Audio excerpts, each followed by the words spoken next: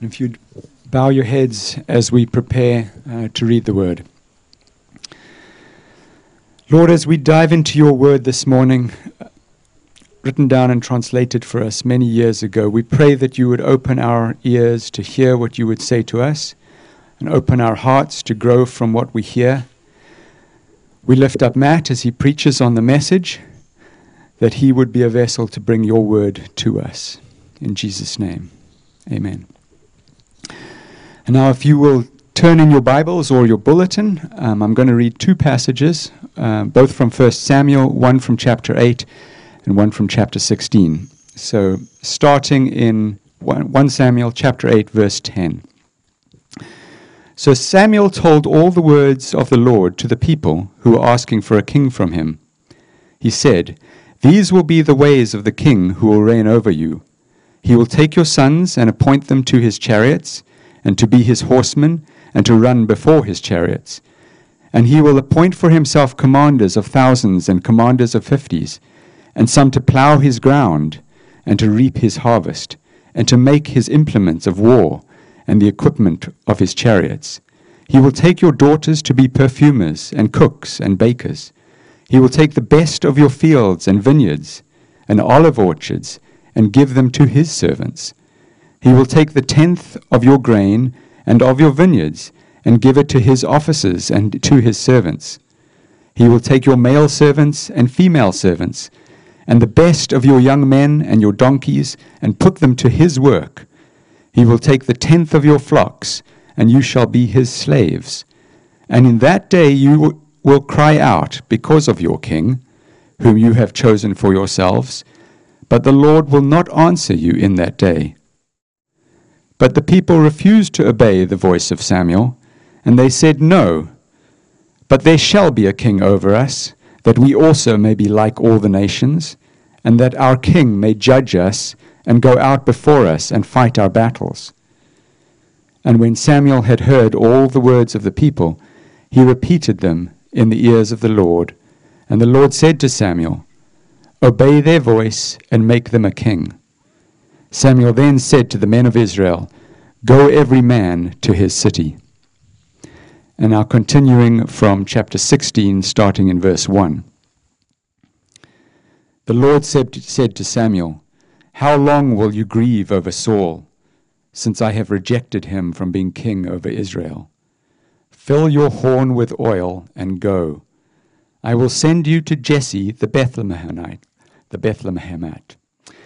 For I shall have provided for myself a king among his sons." And Samuel said, "How can I go? If Saul hears me, he will kill me." And the Lord said, "Take a heifer with you, and say, I have come to sacrifice to the Lord. And invite Jesse to the sacrifice, and I will show you what you shall do. And you shall anoint for me him whom I declare to you." Samuel did what the Lord commanded and came to Bethlehem. The elders of the city came to him trembling and said, "Do you come peaceably?" And he said, "Peaceably, I have come to sacrifice to the Lord. Consecrate yourselves and come with me to the sacrifice." And he consecrated Jesse and his sons and invited them to the sacrifice. When they came, he looked on Eliab and thought, "Surely the Lord's anointed is before him." But the Lord said to Samuel, "Do not look on his appearance or on the height of his stature, because I have rejected him. For the Lord sees not as man sees. Man looks on the outward appearance, but the Lord looks on the heart." Then Jesse called Abinadab and made him pass before Samuel. And he said, "Neither has the Lord chosen this one." Then Jesse made Shammah pass by, and he said, "Neither has the Lord chosen this one." And Jesse made 7 of his sons pass before Samuel. And Samuel said to Jesse, "The Lord has not chosen these." Then Samuel said to Jesse, "Are all your sons here?" And he said, "There remains yet my youngest, but behold, he is keeping the sheep." And Samuel said to Jesse, "Send and get him, for we will not sit down till he comes here." And he sent and brought him in. Now he was ruddy, and had beautiful eyes, and was handsome. And the Lord said, Arise, anoint him, for this is he. Then Samuel took the horn of oil and anointed him in the midst of his brothers. And the Spirit of the Lord rushed upon David from that day forward. And Samuel rose up and went to Ramah.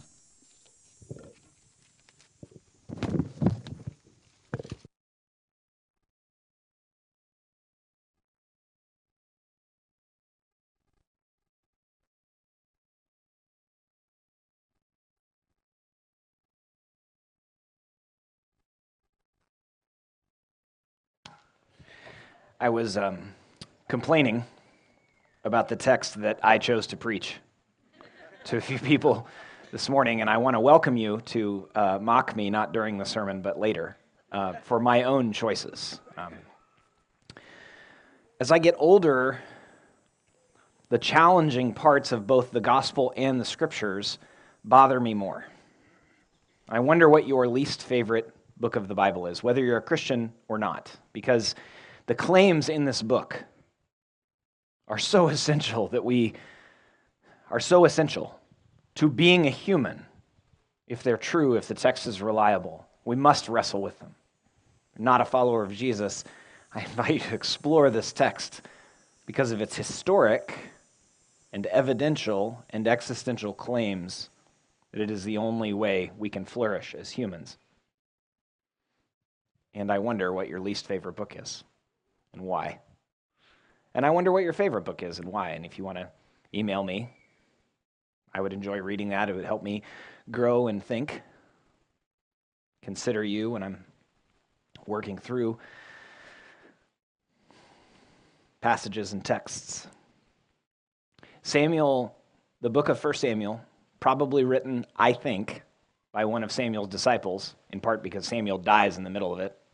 Clue that it wasn't written by him. Is challenging. It's very stylish. It's very stylized. There are, I think, the most tragic hero, perhaps, in all of the scriptures, in Saul. Perhaps one of the more beautiful heroes in Jonathan, a conflicted hero in David. And what happens at the beginning is tragic. The people reject God, and it's been 400 years since God took the nation of Israel and created it out of their slavery in Egypt. We can sometimes read the scriptures and it sounds really fast, like, oh, they were done with God. Some of them had tried very faithfully, like the story we saw last week in Ruth, the story of Ruth and Naomi and Boaz. Others not so much. Time of the Judges was pretty rough for, I think, most of the humans in the nation of Israel. And you see glimpses of it even in the reading. Samuel, while he's grieving that the Lord has rejected Saul because of lots of mistakes that Saul makes, I'll talk about those in a moment, is both grieving him and he's nervous because he knows who Saul is and he knows the nation. He's nervous to go and anoint David. And the reason that we have the book of 1 Samuel is because it happened. And I know I say that all the time, but it is essential that we remember that these are events that happened in space and time and history, even when we don't know as many details as we want, even while Simon, I thought he did a good job with the reading. It's a tough reading to have all those Hebrew names, right? Even as we know more about maybe the sons of Jesse than we think we need to, and less about some of the decisions that Saul made that led the Lord to reject him. These are books that are fully expecting us to accept that they were written in a specific time to a specific people, and they're still beneficial to us, among other reasons because it shows what happens when we tell the Lord, as we are prone to do, I know better what I need. I don't want you as king. I want to live like everybody else. I wonder if our version of this is, I want a religion I can practice when I feel like it, 2.8 times a month, and I want that religion to speak peace to my heart, but I may or may not follow it.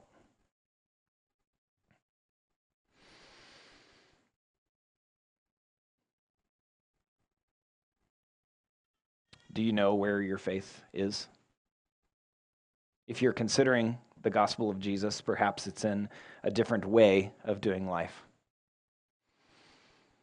But what's inevitable is putting your faith in something. There's no option. There's not the option of putting your faith in nothing. What it means, if we're not sure where our faith is that our faith is in ourselves. And 1 Samuel is a tragic, stylish, somewhat depressing picture, chapter by chapter, of what happens when we ultimately trust ourselves and not God in a day-to-day way. The people reject the church-state nexus that's built at the end of Exodus and through Deuteronomy, and that we see flourish for about 2 generations in Joshua and then go wildly south in the book of Judges. Yet there are still glimpses of beauty we see in Ruth, men and women who remain faithful to the Lord and serve him and love him. The people reject the theocracy, and so Samuel, who I think was kind of curmudgeonly, he seems begrudging in some of the ways he goes about his work. Perhaps the most interesting example is in 1 Samuel 28, which I'm not going to unpack. It's the tension the writer leads us into. Samuel's mom's name is Hannah, and she's one of the beautiful parts of this story. She is a mocked woman who does not return the mockery. She is bold before the Lord. She's so bold in her prayers that Eli, the priest, thinks she's drunk and tells her to stop being drunk in the temple of God. She says, "I'm not drunk. I'm praying fervently." And he says, and we can't tell by the way he responds whether he's paying close attention or not, but he says, "The Lord is going to answer your request." If you were here last week, we talked a little bit about boldness. And if you know me, you could tell I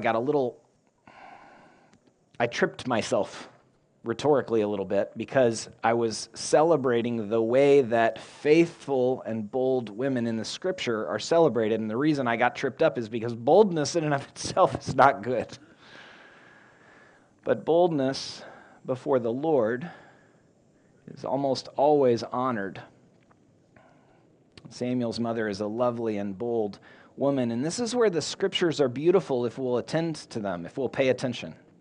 Why do we know the story of Hagar, a woman who mistreated a little and was very, very mistreated, who cries out to the Lord and the Lord hears her? Why do we know so much about the woman named Leah? In the Jesus Storybook Bible, it's called the girl that no one wanted, because God saw her. And the story of Hannah is very similar. I think the writer is expecting us to remember those stories, except she does not respond in kind as those other women. Although in her song in chapter 2, she does remember that she has enemies, but only to the Lord, and then to us by extension. Hannah is full of hope and expectation. I asked a very trusted friend, when is hope? Like, what do we do with our hope for healing as humans? What do we do with our pain before the Lord? And he essentially said, we want to live in between. We want to remind ourselves in between of hope without it turning into expectation, so that if this doesn't happen, our faith crumbles. And what he was getting at is there is healing, and yet it will not be full in this life. Hannah lives in that tension beautifully as she prays before the Lord, and the Lord answers her prayer. One of the interesting things about Samuel, the book, Samuel, is it just regularly reminds us who's actually in charge. At one point, Saul, after the Lord has rejected him, goes to confront Samuel. And the thing I would like to know that we don't know very much about is this school of the prophets. Samuel goes to the school of the prophets to confront Samuel. Saul goes to the school of the prophets to confront Samuel, and he can't, because he's in the presence of worshiping people, and the only thing he can do is prophesy. And we don't know what kind of prophecy this is. We don't know if it's speaking truth. We don't know if it was prayer that was kind of beyond words. We don't know if he was singing. We just know that the king does not actually have any power compared with the Lord.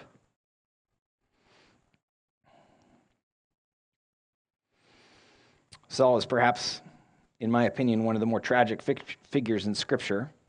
He's absolutely terrified by what other people think of him. And that, in and of itself, isn't sin.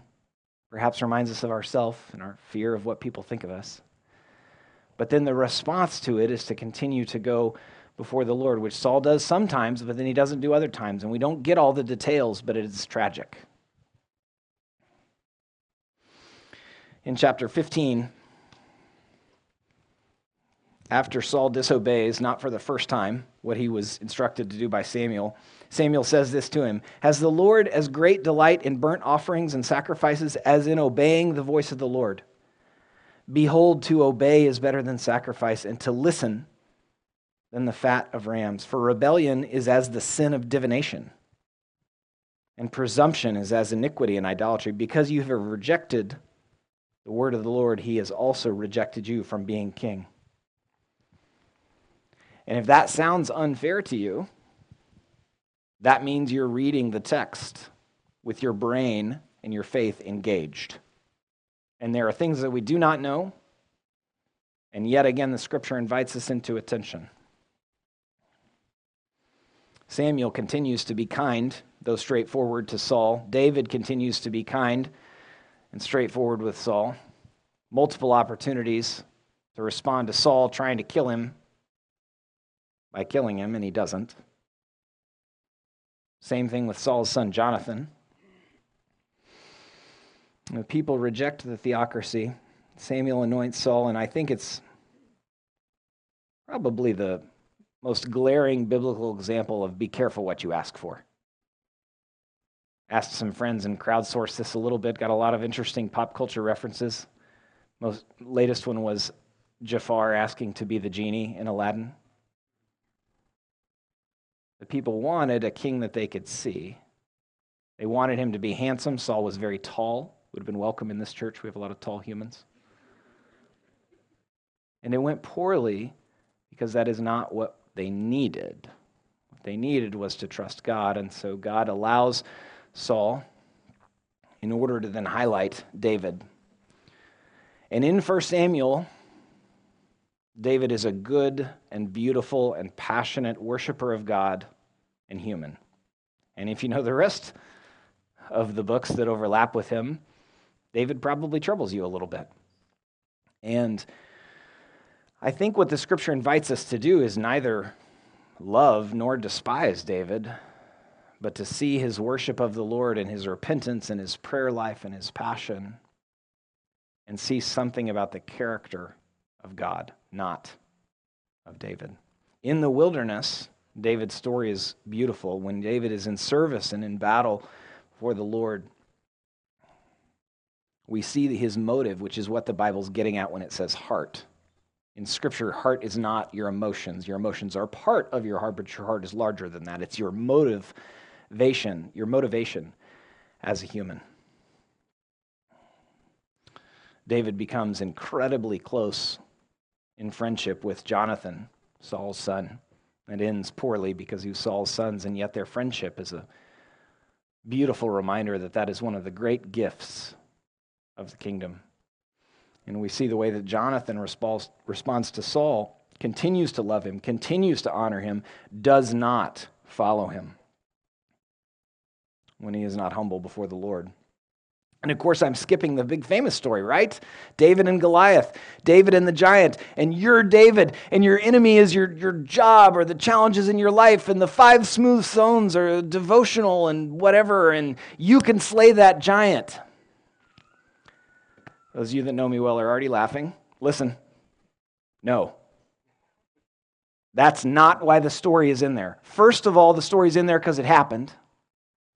Second of all, the story is in there because what we need is someone to stand between us and great evil and sin and do the work that we could never do.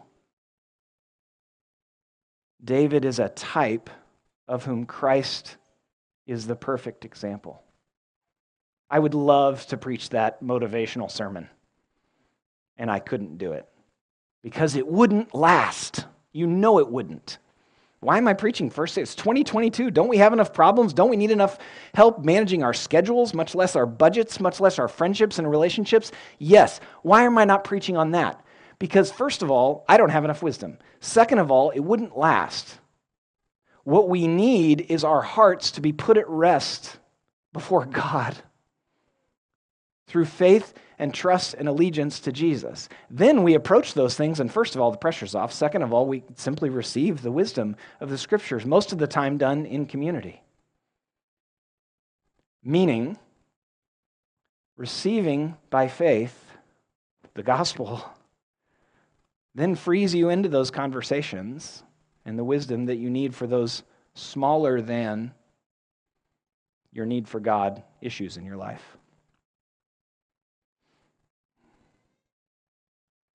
And the challenge for me at 45, and having preached a number of sermons on David, is to love or despise him is to forget the gospel, because the gospel is not be like David. The gospel is not notice the beautiful stories near him, and there are a lot. 1 Samuel is a lovely book, though challenging. There's a lot of name-calling. Saul calls Jonathan names. Hannah, in her prayer to God, kind of calls some people names, but it's prayer. She's not reviling, but Saul calls David names, David calls Goliath names, Goliath calls David names, and like below the belt names, literally and metaphorically at the same time. You're reading this and you're like, what is this about? It's about showing us the heart of God who continues to pursue his people. When God says to Samuel, I will not hear their prayers, it's not because he has forgotten them, it's because he's given them what they asked for. And as it went poorly, he gave them what they actually needed, which was a king who would stand before God and pray for the people and lead the way that God told him to lead. And he doesn't stay in that lane forever. Next week, Corey will answer all of your questions about that perfectly. Am I right?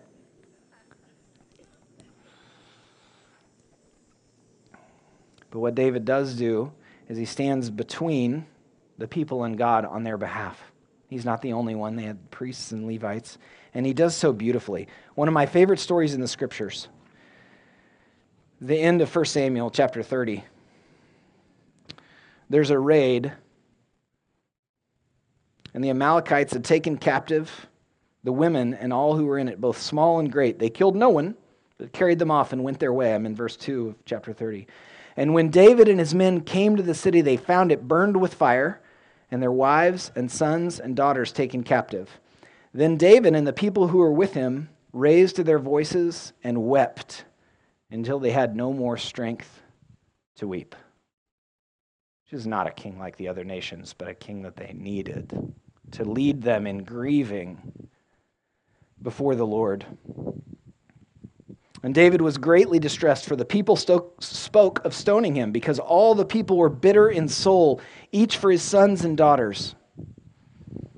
Man, there's a lot in that verse. Have you been bitter in soul?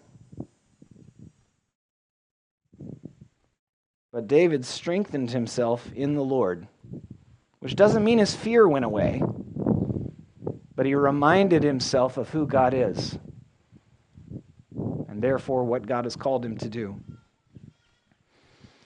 And David sent for the priest and inquired of the Lord. I'm in verse 8. Shall I pursue after this band? Shall I overtake them? And the Lord answered him, Pursue, for you shall surely overtake and shall surely rescue. So David set out, and the 600 men who were with him, and they came to the brook Besor, where those who were left behind stayed. But David pursued, he and 400 men, 200 stayed behind, who were too exhausted to cross the brook Besor. And David struck them down. I'm skipping to verse 17. And David recovered all that the Amalekites had taken, and David rescued his 2 wives. There's one of the many tensions of the Old Testament. God never condones this. He allows it, and it almost every single time causes trouble. Nevertheless, and by the way, Samuel predicted that it would happen. If you have kings, they're going to make bad decisions, and it's going to harm people. Anyway, David recovered all that the Amalekites had taken, and David rescued his 2 wives. Nothing was missing, whether small or great, sons or daughters, spoil or anything that had been taken. David brought back all. David also captured all the flocks and the herds, and the people drove the livestock before him and said, "This is David's spoil." Then David came to the 200 men who had been too exhausted to follow David. What do you think 99% of kings 3,000 years ago do now?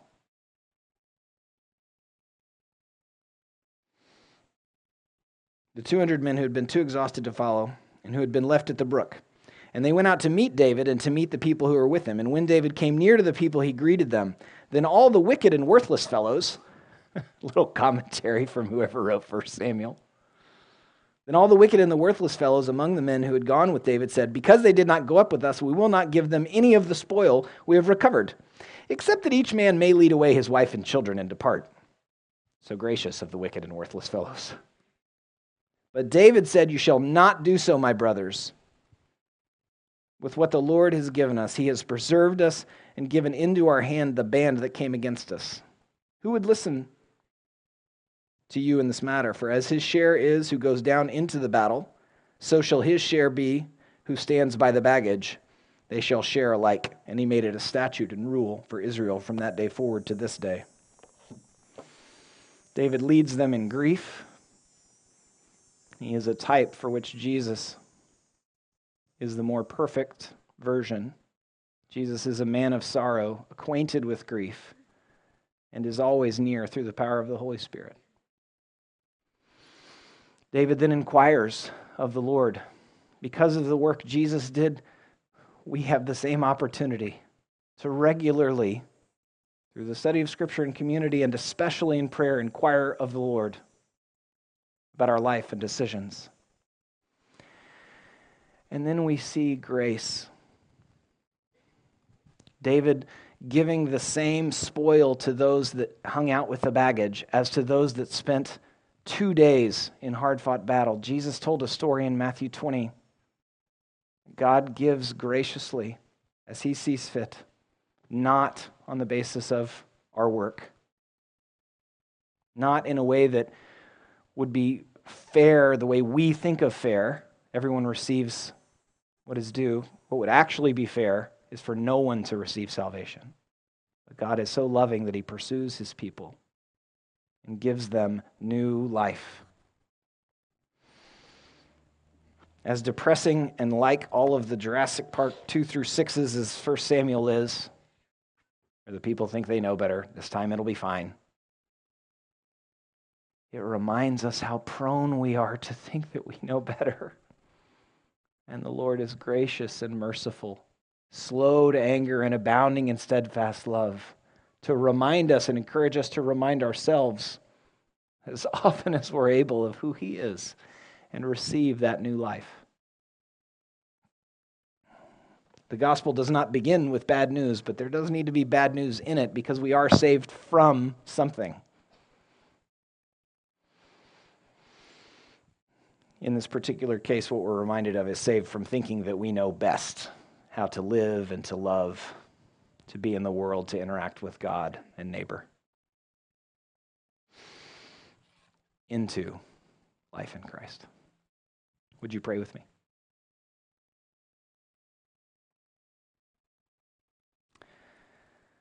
Father, we praise you for your incredible fatherly patience with all of your children throughout history and time. We thank you for sending a king who is without sin. We long for the day that he rules over this earth in ways we can see and sense and fully understand. In the meantime, we are so thankful for the Holy Spirit. Father, Son, and Spirit, we trust you. Would you help us to trust you quickly and easily with our mind and our hearts and our decisions, our bodies and our lives. Amen.